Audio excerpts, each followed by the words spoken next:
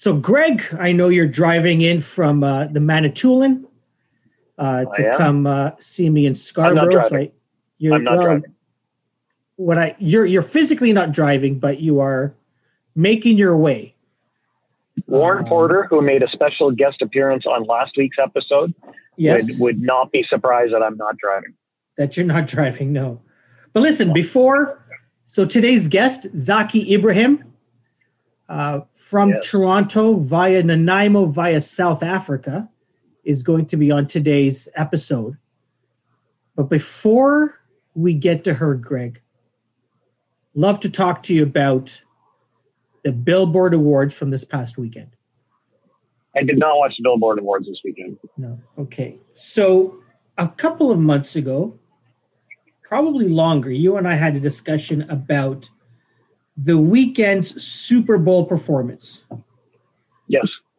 And I think generally we were positive based upon, you couldn't really have crowds or whatever.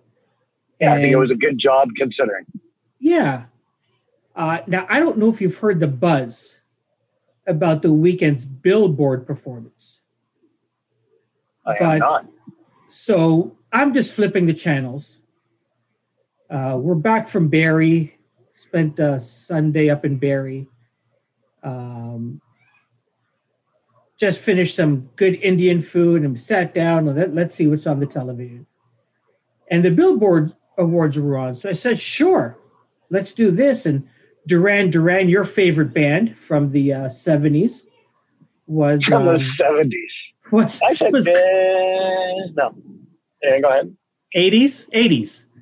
80s, for sure. Was performing. Yep.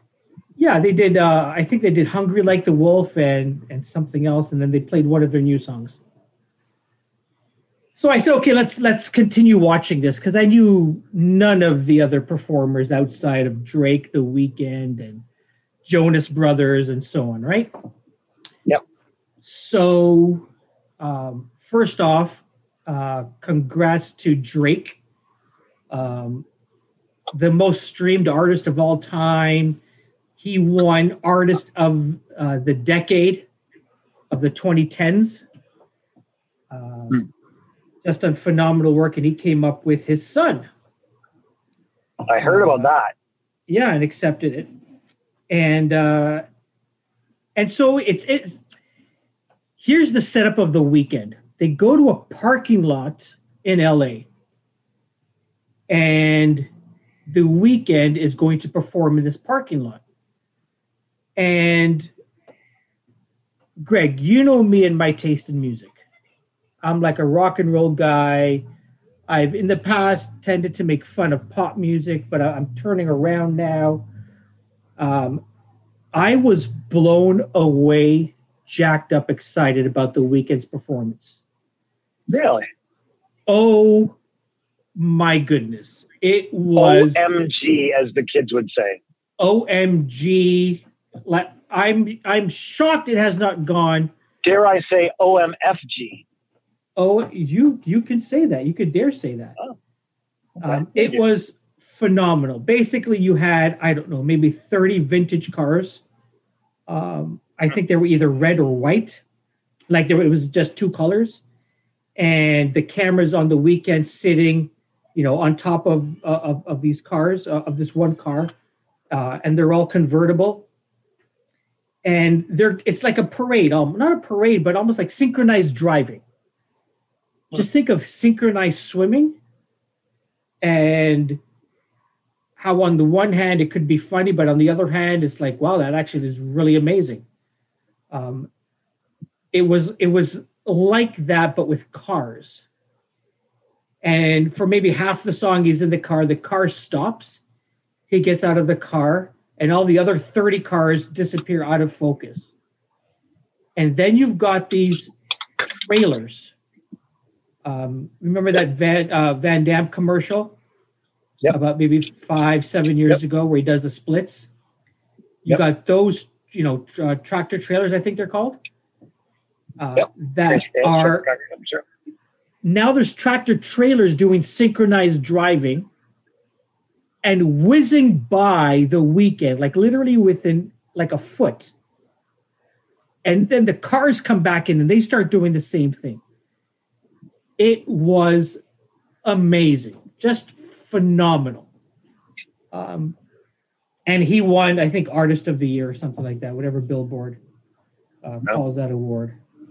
I will have to check that out. Just phenomenal. And watch it not with the hype I've given it, but just watch it with, okay, let's see what this is all about. And it is just phenomenal. So congrats to Scarborough's The Weeknd for the song that he did this performance for is called Save Your Tears. And, did he diss Drake or did Drake diss him? Because isn't there bad blood between those two? Oh, I don't think so. And when I say bad blood, I mean as much as there could be bad blood between two kids from Toronto. I have never heard that. I thought there was something around that in terms of like, I don't know. I thought something about Drake thought he found The Weeknd and then The Weeknd went off and worked with other people and I don't know. Apparently I have no idea what I'm talking about. That I don't know. That could be it as well, but I don't know.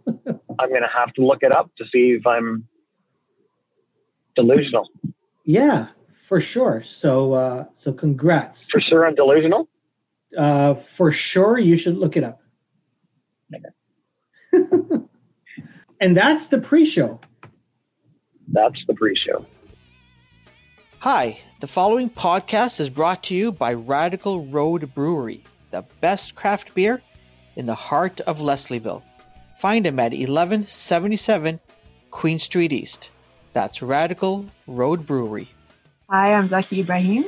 I am a musician. I am a singer. I'm a human being living in Toronto, Ontario, and welcome. This is Welcome to the Music.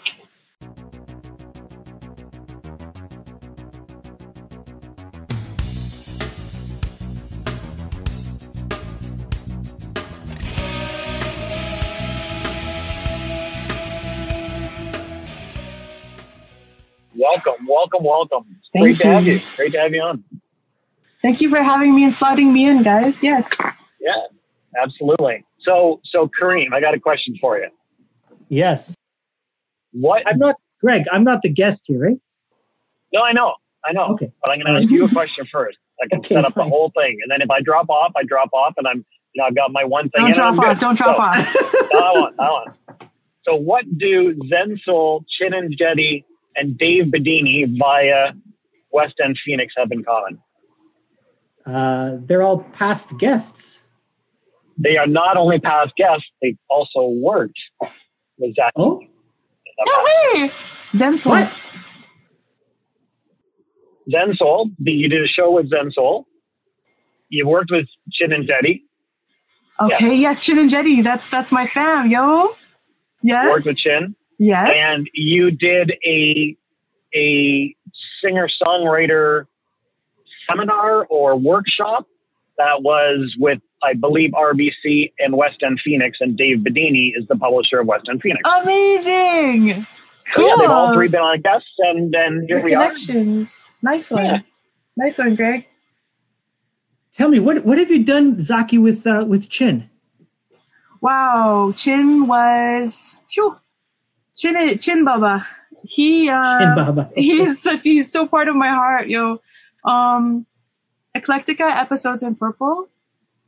Yeah. That was my first major affiliation, major Sony Records, Sony Red release. It was in what year was that again? 2006, was it? 7?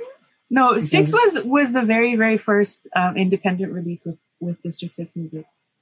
Chin and Jetty, Eclectica in Purple was completely in his studio in Vancouver. Beautiful, beautiful human that I got to cross paths with from that time. And that, our friendship and relationship has just gotten, richer over the years. And yeah, Eclectica, what's it called? Eclectica Episodes in Purple, long ass titles. That was the second thing that I've done, but it was, yeah, nice. It was the first time like working with Chin is like a mentor. He is like to me, he is like a mentor. He is someone who is so rich with, and generous with his knowledge and his, he's yeah. I don't even know how to describe this human being, but I'm guessing you met while you were still in Vancouver, in BC area. I was living in Toronto, and I went back to BC to go and work with Chin because how did I meet? I think maybe on tour. Mm-hmm. DJ Nana was working with him. I was working with DJ Nana. I can't remember exactly how it happened, but Saul Guy, Dave Gannett, those guys, and they were like, "You should meet Chin." I was like, "Okay, cool." And then we just set it up, and I was like sleeping in the studio, like in Hastings. It was the Hastings set at the time. Okay. I think it was like a haunted building. That's where his studio is? Not anymore. Okay. Not anymore, but incredible magic came out of there. I don't ask me exactly who, but an incredible amount of famous things, And he's so humble, like he won't say who he worked with, and but you're like, what? Are you crazy? You worked with so and so and so and so, and he calls every other, all out of the blue, saying, "Hey, do you want to work with J. Cole's in the studio?" Or I'm just like, I feel funny like dropping because he wouldn't be like a name dropper. Yeah. But like, so and so's in studio, like, do you want to come through and do this thing? Or do you want to write with, who would you like to write with? Because I'm working with all of these incredible people. He's just so generous with his, his path. He is that. It was interesting when Greg and I were speaking with him. Mm-hmm. He's worked with, I think Eminem, right, Greg? He worked with him. Yeah. Just like a ton of people. Mm-hmm. And we're like, how come, like Greg and I know him from, his bass days. That's when we first heard of him. Mm-hmm. We don't necessarily follow all the stuff that he does production work for in engineering. But, as we started doing research, we asked him, like, how come there's no, Chin and Jetty on the Walk of Fame or something like that? Interesting. It's the industry. It's interesting because we are dealing with like soul work. This is, as artists, we connect on this like soul level, right? And of course you have to have your writing and stuff, like your credits and your, what percentage of, this is, because it's this industry we have to feed into. Yeah. So sometimes it's just like he's done so many things that he hasn't even collected his credits for. Yeah. He doesn't, you know what I'm saying? Like there's so many of those things. And even the different names he's worked under, we had to really dig to get. Yeah. That's right. No, but because of the amount of like his writing, his production work, the story. I have to tell you a story. He told me this story, and it blew my mind. Actually, I was like, because I've just re-released my back catalog with Six Shooter. That's the most recent thing. Actually, like the entire back catalog was not available. Long story, but on that, said the Eclectica Episodes in Purple project that I worked with Chin on, the song "Grow Again" was a remix. The original was with Nick Holder. Yeah. Anyway, the beat that, how do I tell the story without because it was such an incredible story. He had just come from him and DJ Khalil, who was his longtime production partner. That's right. Right. And he was based in LA, and he spent a lot of time in LA as well. And they had just come from Dilla, the producer Dilla, his funeral. Oh. And they made this beat with a bunch of people. Like it was this moment of, I guess it was just like, let's cry in the room, kind of, let's all make this beat together. I didn't know that story. I hope I'm telling the story correctly. So I didn't know that story until like so much later. But when I heard the beat for the first time, I was like, "Ooh, Chin, I want that beat!" Like, oh my gosh, like, wow, hip hop, like, oh, that beat's crazy. It's so Dilla. It's so this. It's so that. Oh, and he was like, okay, I have to run it by some people.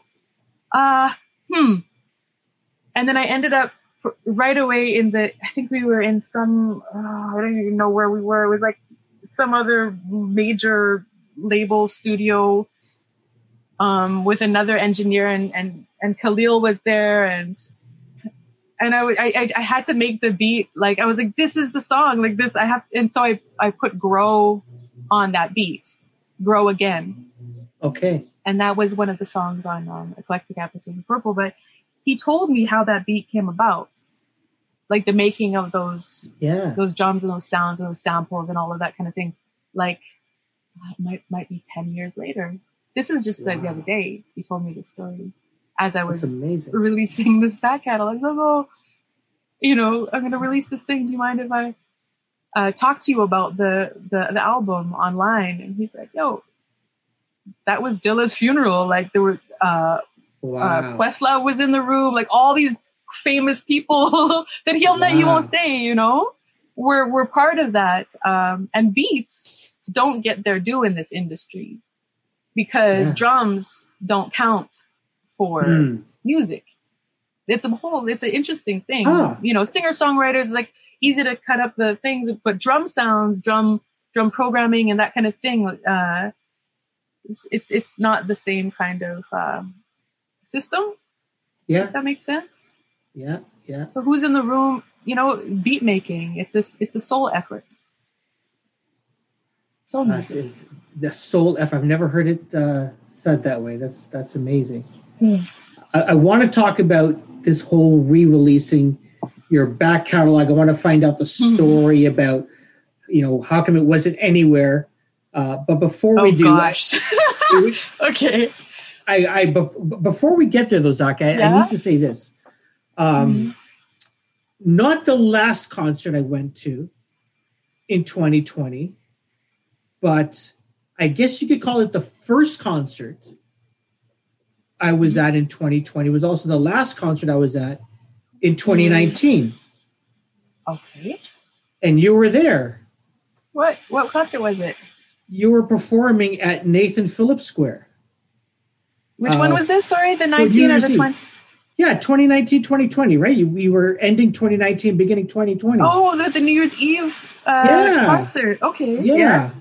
And that's the first. Now, apparently, I had heard you before on, my wife says she's heard you many times on CBC Radio. Okay. Maybe Q or Metro Morning, one of those shows. Mm-hmm.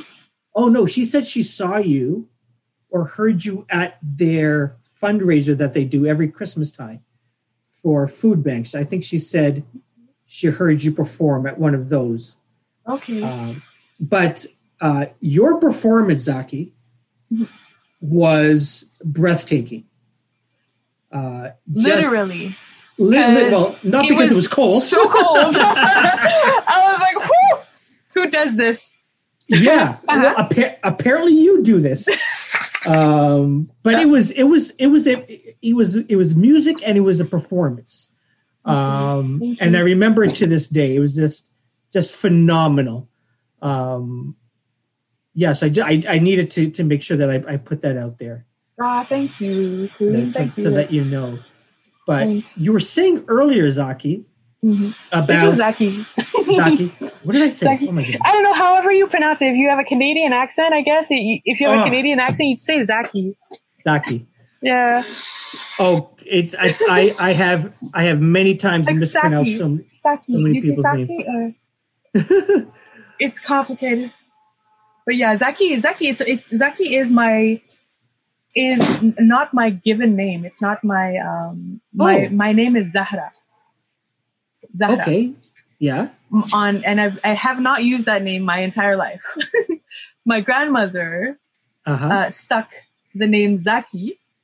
Okay. And she's South African. So saying Zaki is how you pronounce it if you're South African. And I think, so that makes any sense. I just complicated things even more. Go on. That is good. Go on. So tell me about this relationship with 6-Shooter Records, re-releasing everything. Now we can find your stuff online. And you had been releasing music since 2006, 2007. Mm-hmm. So where was everything up until now? Oh, man. I mean, you know what? I am a nomad. I think a lot of musicians can say the same thing, but as far as where I stuck to one place, I think also heavily disorganized, maybe. Okay. To tell the whole story would be too much. From 2006, the whole story. have you seen the movie Goonies? Goonies, yeah. Oh my goodness, yes. When the kids Chunk, the guy that's talking too much and gets just it would be too long of a story is what I'm saying. Okay. To say why it wasn't online. But 6-Shooter Records, I think it was 2000. I've been with them now for 3 years. So where are we at? 21? Yeah. Right? I wasn't, there was a lot of stuff I wasn't putting things online. There was a lot of stuff that just kind of didn't have a home. And they've been incredible in organizing and finding things and, plugging it into a system and having management and that kind of thing. For the first time in this way, they're mothers, they're women. It's women, run. I feel like they got my back, it's been a funny kind of ride in the industry of it all. If that makes any sense. And I don't want to get too far into all of the details. Yeah. But yeah. And so I think having this management and having this home for this stuff to kind of this kind of stable foundation, this home to be able to put this stuff out on. It's good timing to be able to put everything in one place maybe and to organize things. And because over the years it's been I really like that record, but I can't find it. Or I heard about this artist 10 years ago, but I didn't know that she's still making music or still performing or anything like that. Because I if I were to be honest, I am shy of the industry and shy of, I don't know what I'm shy of, but there's a lot of anxiety around stuff. And I think I think that having the stuff people can access it now is a really great thing. Whereas before, I don't know. I think it's just been disorganization, I guess. Yeah, it's good. It's good. It's good to have a good supportive team around you to build. Yeah. From. Yeah, for sure. Yeah, and just exactly that. What goes through? I'm curious about. So The Secret Life of Planets. I'll use that as an example. That came out. When was that? 2016, 17? I believe it was 2017. I think it was 2017. I think so. Right? So yeah. You complete the project. There's almost I don't know. Tell me about your experience when you release the record or you release the album, and now re-releasing it. Are there similar sort of feelings? It must be strange. It must be weird because you've already, quote unquote, given birth to this project, and now you're almost like, is it another experience again? Is it a different feeling? It is interesting. That's a good question. That feeling of, I guess at the time, it's a completely different feeling. Now releasing and almost kind of listening to the stuff again and then performing again and those kinds of things. It's not just reflection, but it's also kind of like it hits, like it's kind of an understanding of what I really was going through at the time. I think, like I said at the beginning of us meeting each other, I'm very emotional. So speaking about this stuff, there was a lot that happened during all of the projects, so now the re-releasing of the planets, the Secret Life of Planets, that's a very big one. It took 4 years to make, but also that was a timeless thing as well, where there was motherhood, there was losing a parent, losing my dad, and a lot of movement and a lot of like that kind of stuff. At the time, it was, I don't know if cathartic is the right word even. It was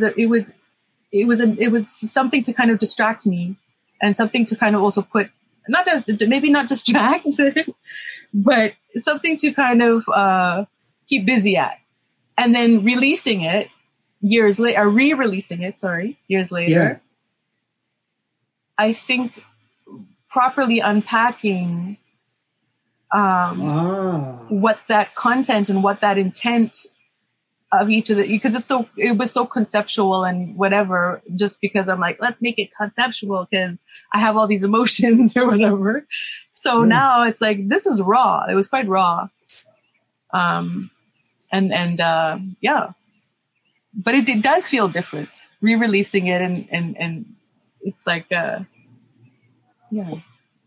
you better able to appreciate what you did now that you're not sort of doing it just to be distracted? I think so. I mean, it wasn't doing, I don't want to say, I shouldn't say distracted. I wasn't doing it just to be distracted. It was a very thoughtful and passionate thing to be able to put my energy into, but I appreciate it as in I'm able to be, objective, or I'm able to kind of look at it. I'm not sure. I'm not sure how to put that. Yeah. Yes, definitely. I can appreciate the work that it was and everything that was put into it. Nice. For sure. All of the back catalog, like it brings back those memories and I'm able to reflect on everything, it's this period of, there's the lockdown, there's all this stuff going on. And then there's like, wow, 20 years of music making. And then also working on new things, it's interesting. Yeah. So it's a lucky place to be, I feel. You mentioned as you were putting together The Secret Life of Planets that you became a mom. Mm-hmm. And I read somewhere that you made, I don't know whether it was a decision you made or a promise to yourself that you made, but you said something to the effect of, if the demands of motherhood necessitated it, you were ready to give up music. You're ready. Wait, say that again? If the demands of motherhood, which? Yeah. You made a decision, and maybe I read it wrong or I heard it wrong, that, once, like becoming a mom wasn't just something that happened, it was like a decision that you made. Yes. And if that decision meant in the carrying out of the duty of being a mother, yes, you were ready to like just leave music in the past and focus on that one thing. Yes. Obviously, you've been able to pursue both music and motherhood and many other things. But tell me about the seriousness of thinking about being ready to make that type of a commitment or a decision. I think what you mean is, I think what what I don't know exactly what the statement was, but to have, because I feel like music is a part of me, and I feel like that's been my path so far, and and I think by saying that, I still feel like if I need to focus on being a mother and music, if music is just like taking away from that in any way, then it's gone. Or the industry of it, or like trying to catch, trying to be part of this stream of it being my livelihood, I guess. Right? Yeah, that's right.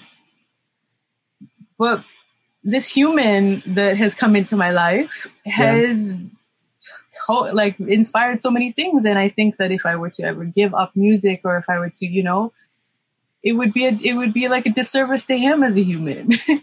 Interesting. To be, I think that making music and working at music, it's like, you put on your own mask. Uh-huh. You put on your own mask and then you can help others, kind of thing. Makes sense. Your child wants to see you thriving and whole and doing being great, and so that you can also be present with them and be the best for them. So I don't know if that answered the question, but the kid is cool, man. Nice. He's very cool. Nice. What does he think of mom's music? He's cool, man. He's part of it. He knows. He's like, it's our music. Nice. It's our music. It's the music we make. Nice. Mm-hmm. Let's go way back. Mm-hmm. How do you get from the beautiful town of Cape Town to Nanaimo, BC? Oh my gosh, that's not a straight. Nanaimo's beautiful. Arrow. I'm not saying it's not beautiful, but like there's lots of strip malls. There's lots of like pickup trucks and kind of. But anyway, it sounds like Scarborough. Where I'm from. There's like a little bit of red at the time. It was like some redneckish, a little redneckish. Yeah. But how does that happen? The distance. I lived with my grandparents as a kid. For large periods of time, in Cape Town, South Africa. And then that became my other home, and I guess my other identity or part of my identity. And Nanaimo was where my parents bought their home. It was like home base. Okay. Yeah. And so it's still there.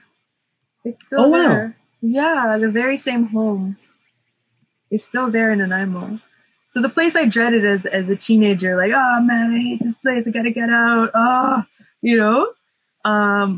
Cape Town was always, to me, it was always, I feel accepted there. I feel like this there. I feel like, but the truth is that every time I went back to Cape Town is a very complex place as well. Sure. And it's my father's birthplace. And he left young as well.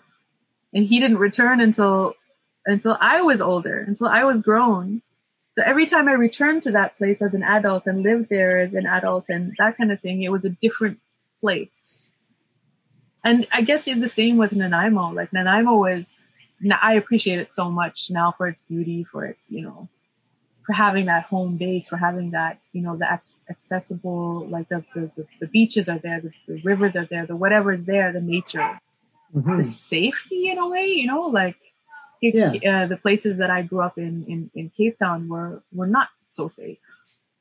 It's there's something about home, right? It doesn't matter where it is. Yeah. Right? Yeah. And the in-betweens. There were always so many in-betweens that then became home. So that's truly where the heart is. I know Vancouver was one of those in-between homes. You used to, I think, sneak off to go and watch hip-hop shows. How did you get into hip-hop? Oh, you're doing your research, huh? Hey, Kareem, I'm on to you. How did I get into hip hop? My dad was like a hip hop. Yeah.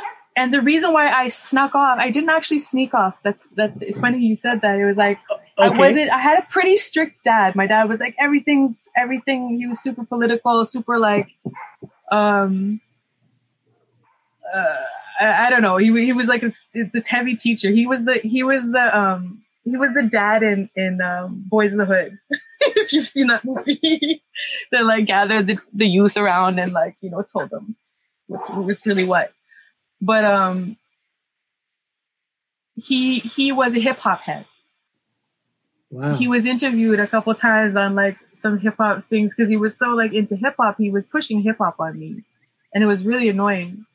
Like super annoying. I was like, oh man, like it's dad's music, right? It's not cool to listen to dad's music. Yeah, and sometimes it was like inappropriate. Like my dad was listening to like, I mean, there was. Anyway, we won't get into it, but like, the hip hop shows were the only shows I was allowed to go to, because my dad was like, he was a hip hop head. He was like, okay. If you're because there's a level of consciousness there. There's a level of consciousness. There's a culture there that is at least like not nonsense. It's not a rave. You're not going to go do drugs. They're not about, this and that. I'm talking about like MCs, like ciphers and like the conscious hip hop circles, that kind of thing. So these college shows were all talking, it was anywhere in the world, whether it was in Amsterdam or whether it was in Nanaimo or whether it was in, wherever else we were, in France or in wherever.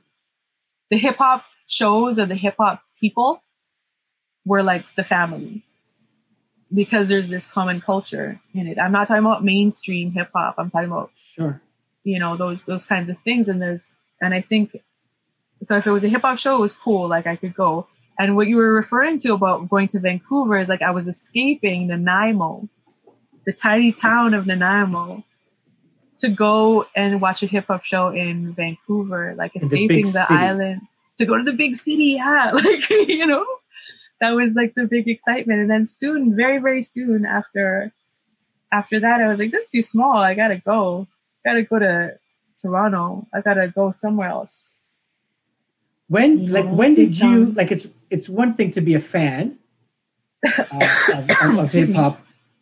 Mm-hmm. When did you, start performing? When did you start singing, rapping, writing music? Writing music always, like as a youngin', like as a person able to pick up a pen, but not a pen really, like just like sure, walking around the house making songs, performing in front of grandparents, that kind of thing. Mm-hmm. Performing on stage. Being a fan of the music and being so connected to the beats and that kind of thing. Jazz music also, getting up on jazz stages and those kinds of things. It's funny because I get stage fright, but I would almost like be magnet. I would have no. It's like being super fearful, but then having no fear and walking up on stages. The very first time I walked up onto a stage in Toronto, it was very, very shortly after I was anonymous basically, in Toronto, in the city of Toronto, and Divine Brown, yes, had open mic on College Street. Okay.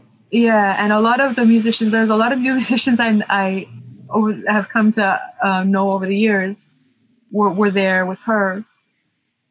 And I think I was just walking by and I didn't know anyone and heard the music and I was like, beats, Yeah.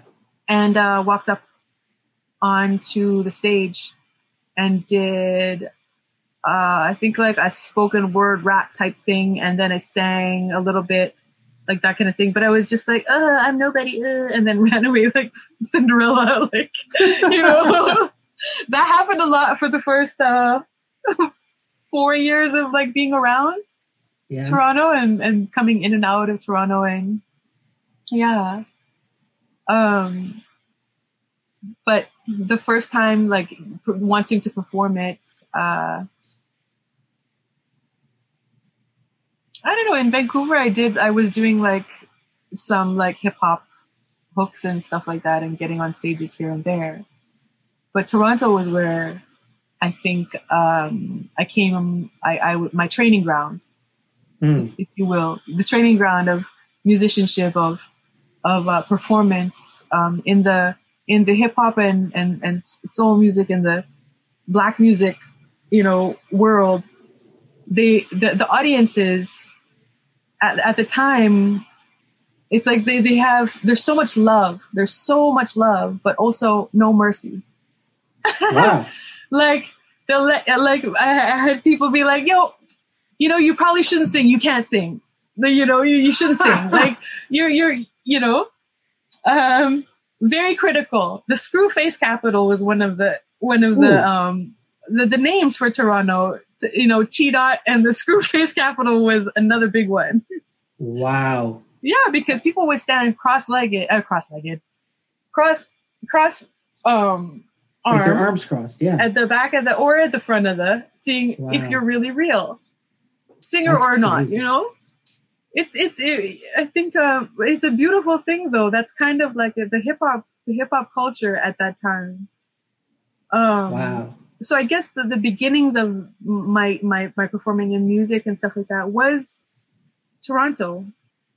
And then I was able to go to my other home in Cape Town, and then later on Joburg, to kind of to perform there as well. And with the training, the underwater like heavy lifting, like that kind of thing, as well. Yeah. Going there, being a foreigner, I guess, also in South Africa, and also the being able to, the perspective of being South African and also being Canadian or North American, whatever, Sure.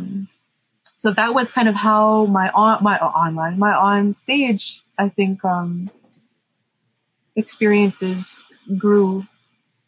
And then of course the in between the tours, the so many beautiful adventures over those years, the countless stories, the advice from so many people, and the energy, as a performer, we are performing live. There's so much energy there. We're given so much energy, and we're giving energy, and we're getting a lot of energy, right? Yeah, for sure. So all of that we carry with us into our music, into our next albums, into our, into our lives. One, you talked about, going back to South Africa, Cape Town, Johannesburg. Your most recent video. Just a sec. Yeah. Sorry, 1 sec. Wow. Okay. Sorry, Kareem, go on. You said? Yeah, you were talking about going back home to South Africa, Cape Town, Johannesburg. Your latest video for the song "Cut Loose." That one was recently. You recorded that recently, right, in Joburg? The video? No, I wasn't in Joburg recently. We have been in lockdown for way over a year. So tell me. I'm in Toronto. Yeah, when was that? When was that video made? Is that a long time? When was it made? Long ago. Yes. Wow. After the album. Oh my gosh, I can't. I think the last time I was in South Africa, which was, oh my gosh. Oh my gosh, 2018. Wow. So you know why I got. Go ahead. No, go ahead. Sorry. The technicalities. Filmed in when I was there, but the raw footage was taken and edited and by Ramon Charles, Toronto editor that I work with often, and filmmaker. So the making of the video into a video, that's why it says in the thing, it's like time unknown. Right? Oh, I hear what you're saying. So it's made into a video after the footage, which was like guerrilla style, just going into this venue. Yeah. And filming there. Yeah. Okay. So you know why I thought it was recently made and this might be, I don't know if it's a cultural thing, but there's snippets in the video of shots with people wearing masks. Like face masks. Something, okay, this was just made. Right. Yeah, so that's why I thought, okay, so this was made a while ago, just all the editing and the production of it was. That's interesting that you pointed that out, actually, because there's someone in the video that's wearing a face mask, and then there's clips as well, right? Yeah, exactly. Yeah. Okay, it might have been. Okay, that makes sense. But maybe you could tell me if this is, I don't know if it's a cultural thing, but there's also I came across a live performance that you did.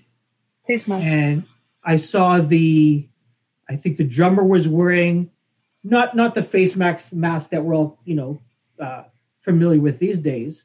Mm-hmm. But the drummer was like full on niqab, like full on nomadic, almost. nomadic gear.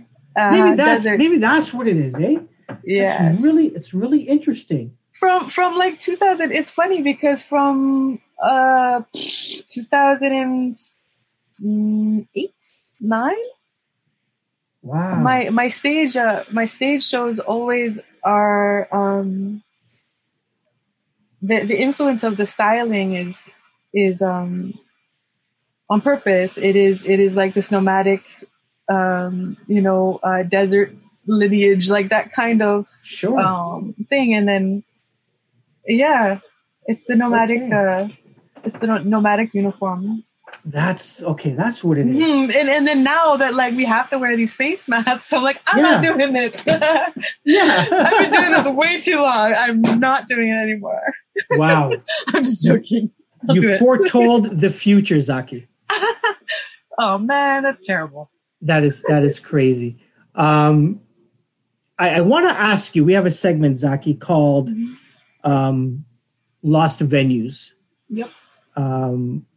I want to ask about, and you've toured, all over the place, not just in Canada. Mm-hmm. Is there a place, whether it's in Canada or elsewhere, that you've got like a, positive vibes, and unfortunately this venue doesn't exist anymore? That's the whole concept around our Lost Venue segment. I was wondering if you have a story you could tell. So someone just told me recently that Mod Club is no longer. I think you might be right. That was a blow. Okay, are you able to just like look that up, because it says permanently closed according to Google. Mm-hmm. But I went there a couple of years ago to see an act. So many greats from the UK. So many greats, so many concerts, so incredible concerts. Were there, and that was like when I was talking about the stomping grounds, that College Street. There was a College Street culture that was there. There was this a lot of stuff that happened, and a lot of performances that happened there. It's historically the sound was always. I mean, some people may say it was touch and go, but on a good day, it was beautiful. Yeah, really beautiful, and the size and the I don't know, the feng shui, like maybe I was very fortunate to be able to perform there a handful of times, like being able to be booked there from 2009, maybe earlier, 2008 and 2009. I was able to sell out the Mod Club, which I later Look found at out that that. is difficult, and I believe I did it twice. Nice. Yeah.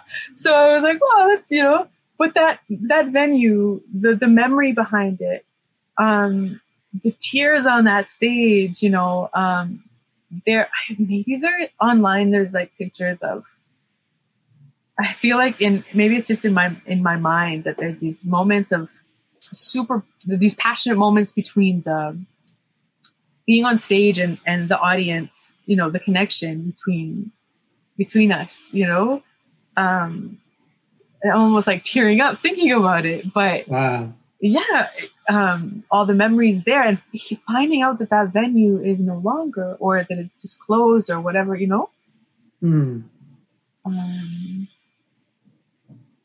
just a lot of memories there. I mean, there's so many other venues, but when my friend told me that they're done, like it's finished. Hopefully not, but yeah. Yeah, I wonder if it is partly to do with not just the pandemic, but just it being on College Street and just real estate along that whole strip. Maybe the odds weren't there, but for sure, like a pandemic will do it. Like if anything else, For sure. They were really putting their stuff into it, right? Trying all the things, and really, beautiful place to perform. And I was able to do my craft. My favorite performances were there. Like global, like it does, like even, yes, it's in Canada, it's in Toronto, but that was definitely one of the memories that were there. Yeah. I was able to pull out, my visuals, my lighting, my choreography, full regalia, if you will. Nice. And take that to the rest of the world. It was almost like that was a little bit of a, it wasn't really a rehearsal hall, but kind of. It was kind of cool. Yeah. So that really made me sad. I'm laughing because I'm sad. But, was it a performance at the Mod Club? I read somewhere that as soon as you were done a performance in one of these clubs concerts, your crew started making CDs, ripping CDs of the performance and selling it. That was the Alma Combo. That was the Alma Combo. Yeah, that was a pretty historical moment, though. Is Alma Combo still open? I heard that they had big investors and that it's like a sound scene. That literally was opening just as the pandemic hit. Yes. But there's like, I don't know, $30-40 million that got poured into that venue. Yeah. And there's still taped performances that happen now. So, bands will go in. Right. So they're using it as a virtual venue. Yeah. Interesting. Cool. Yeah, and they have a record label now, Alma Combo Records. Okay, nice. They have studio space there. So when did you do that performance at the Alma Combo? I think that it might have been 2008 or 2009. Wow. Long ago. Long ago. It was yeah, it was a brave move, and if you were to listen to that particular CD, yeah, it's definitely cringy for me because I'm like, whoa. The taping of it or the performance? Well, the performance was recorded, and we had a 8-disc or a 9-disc CD burner at the like where you have your merch and stuff. Yeah. And so the CD things were like made up. There was a picture and everything, and I wrote and I stood there and burned the things, and I wrote messages in each one, but I didn't listen back to it. And when I listened back to it, I was like, oh my God, people have this in their homes. Oh no. That's cool though. Like, I'm always my worst critic, but. So Zaki, I understand you've got a song that you're going to perform for us. Wonder if you could tell us a little bit about it. I mean, it's a very it's an early version, I think, of something. It's not a finished production wise. It's not finished, I don't think. Okay. Song wise, it's a song. Junya T is the beat on the beats, and the co-writes, and Sophia Danai is also a co-writer of this song. It's called Gemini Moon. It was written on a Gemini moon. So long story, but yeah, the moon cycles and the moon magic and that kind of stuff is something that I pay a lot of attention to. Mm-hmm. And I internalize it and that kind of thing, and what the moon cycles, what they do for me, to me, and how they reflect me, and so on and so forth. And so this song, Gemini Moon, is talking about it's like giving thanks and giving and loving up the moon. How do you say the moon? In a way that's like I'm if I can pull out some lyrics, it's I admire your body. I can spend all this time, these nights, admiring your body. This your celestial, this orb, this thing, and also it's like a thanks and a thank you for loving me in a way that you're able to work me and show me my shadow sides, and there's the shadow side of the moon, like the moon's presence, all of the waning and the waxing stages of the moon, how they affect us as humans is like all these different ways, but it's all healing. It's all like medicine.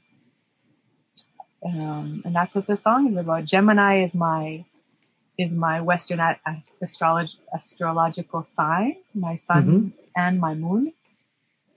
And yeah, that's Gemini Moon. And so the version that I want to perform is super, super raw. Well, not super, super, super raw, but it's the original, like the beats, it's the idea, and there's like the song arrangements, and there's some backing vocals put on there, and like that kind of thing. So I'll be singing where it's at right now. This is Gemini Moon. So before I begin, tonight happens to be a complete lunar eclipse on a super full moon. It's the flower moon, and it's a Gemini moon, also the name of this song. Gemini moon crash on the sand, rubbing, shaping my hourglass. Futile divorcing, exposing my weakness, but I'm breathing in freedom to be there. Weigh what it's worth and release it. Hold something for me till I need it. Take care of me.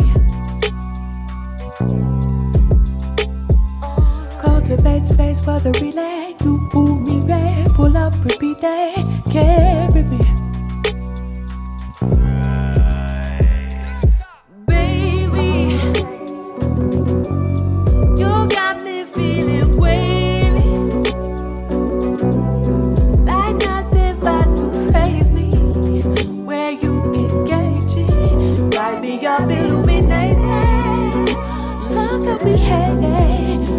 Never holding me back.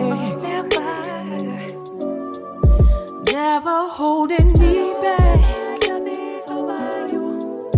Gemini moon, egg. Gemini moon, egg. Yeah, yeah, yeah, yeah.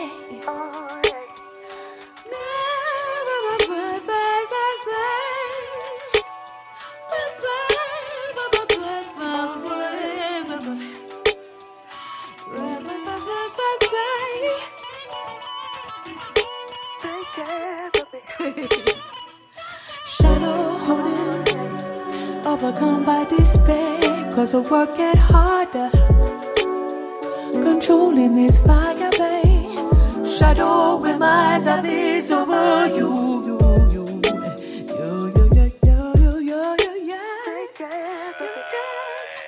Hey, baby, I know 'cause my soul is at ease. I take away to admire your body. You make what I want me to be naturally. Da, da, da, da, da. Gemini.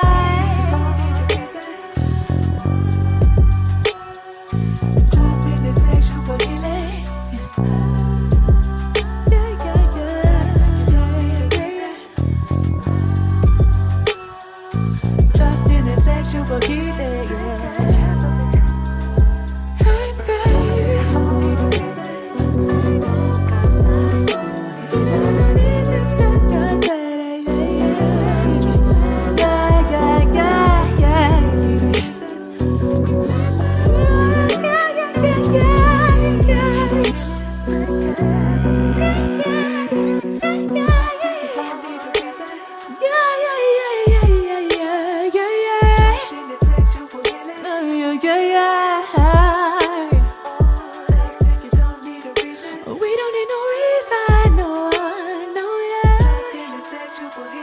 Take care of me, oh baby.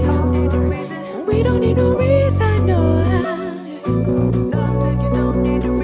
We don't need no reason, no.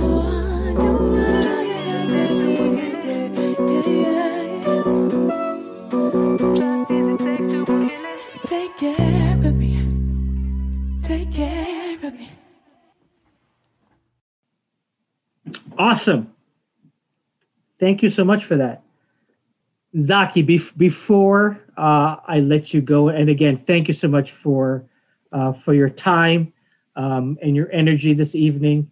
Thank you. You're welcome. Tell me about, what are you listening to these days? What's in your earbuds? Well, I'm in album mode, and I'm putting this album together in chapters. It's the working title is The Migration. And this first chapter is very it's like slower, but I'm also working on a couple of chapters at the same time. Is how also I read books. Okay. So what am I listening to? I'm listening to lots of beats that are slower. Right. Trying to find the pace of where we are collectively now, as well as exploring the sensual side of life here in this lockdown. So yes, I'm listening to a lot of beats. I'm listening to beats from all around the towns, from South Africa to Namibia to France to everywhere. And then the fam beats, that kind of thing. And then in my earbuds when I'm taking a walk or when I'm doing whatever, I'm listening to Spotify. I'm starting to listen to Spotify more and kind of explore in that way. What sort of playlists are you listening to these days? I'm listening. I mean, it depends what for, right? Yeah, okay. It depends what I'm needing to like hear. When it comes to exploring and maybe listening to sounds of like newer up and coming stuff, I think it's a good place to discover those artists. Yeah. Ebbs is a young artist. I don't know exactly where from, but there's definitely this kind of G sound, this like very kind of sexy, but also like hard kind of sound there.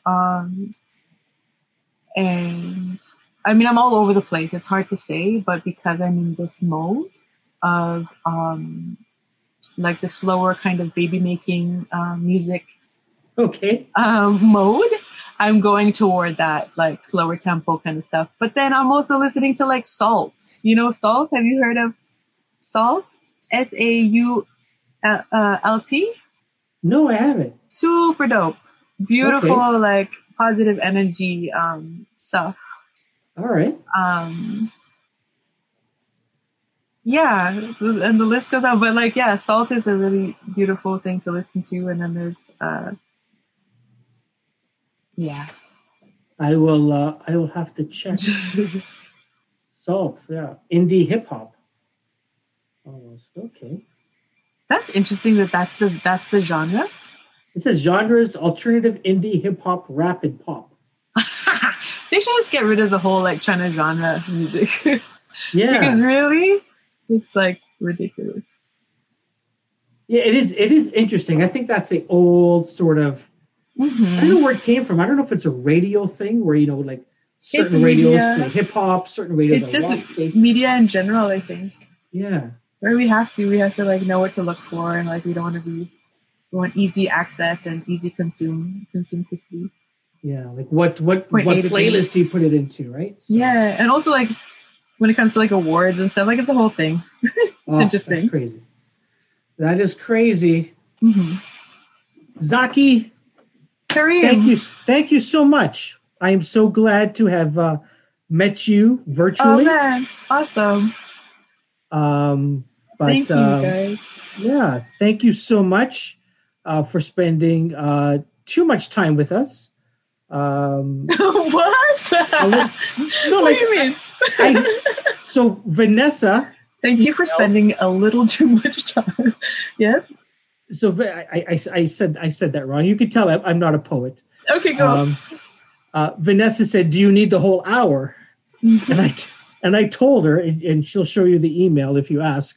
Yes, I told her, we will not use more than an hour. So I apologize for keeping you. No, it's all good. It's cool. For more than an hour, which is what I meant to say. But this has been a great chat, a great conversation. Thank you for Gemini Moon. Looking forward to your new music. And I guess people, if they want to check out your music, they can go on the streaming platforms, Zaki Ibrahim, and they can also go to your website, right? ZakiIbrahim.com. Yes, it's Ibrahim with an I. There's so many spellings. Yeah, Zaki Ibrahim. That is awesome. Thank you so much again. Thank you. Awesome. Take care. Bye.